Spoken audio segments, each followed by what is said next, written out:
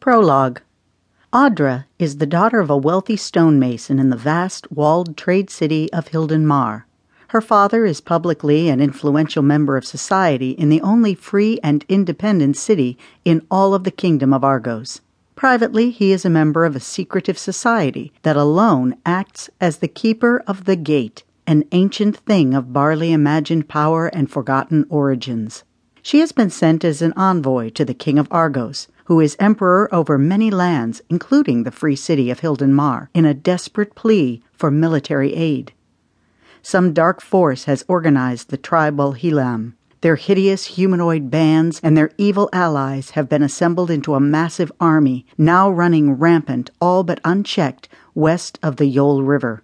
They drive refugees or slaughter and devour them on their approach to Hilden Mar to the north. Fear and panic fill the city as tightly as those coming to seek refuge inside the city's 3 concentric walls. The eldest son of the king, Prince Robert Barius, and his battalion of light cavalry is the only answer for the Hilam.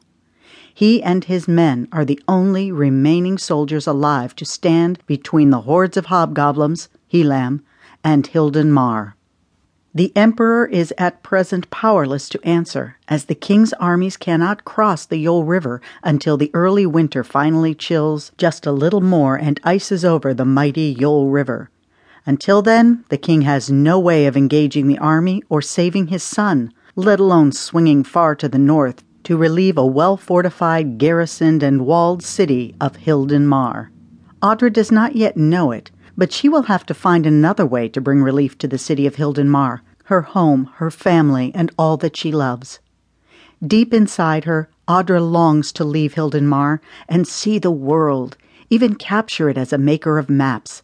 She longs for a different kind of adventure in a world where women have never been cartographers, and in a world that seems to be pulling her back to the one place she has seen enough of, and yet still loves more than her own life.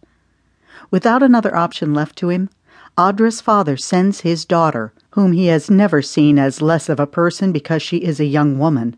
Having her father's trust and love, and for the pressing irresistible need, she goes to the most powerful man in all the lands she has any knowledge of to ask for military aid. She finds herself an envoy without station, authority, experience, or even the simple benefit of being a man.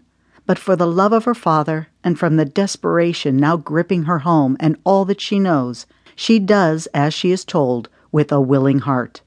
Audra, the gatekeeper's daughter, must save her city, her family, and her friends, and she has it in her mind to do just that, whatever the path or price.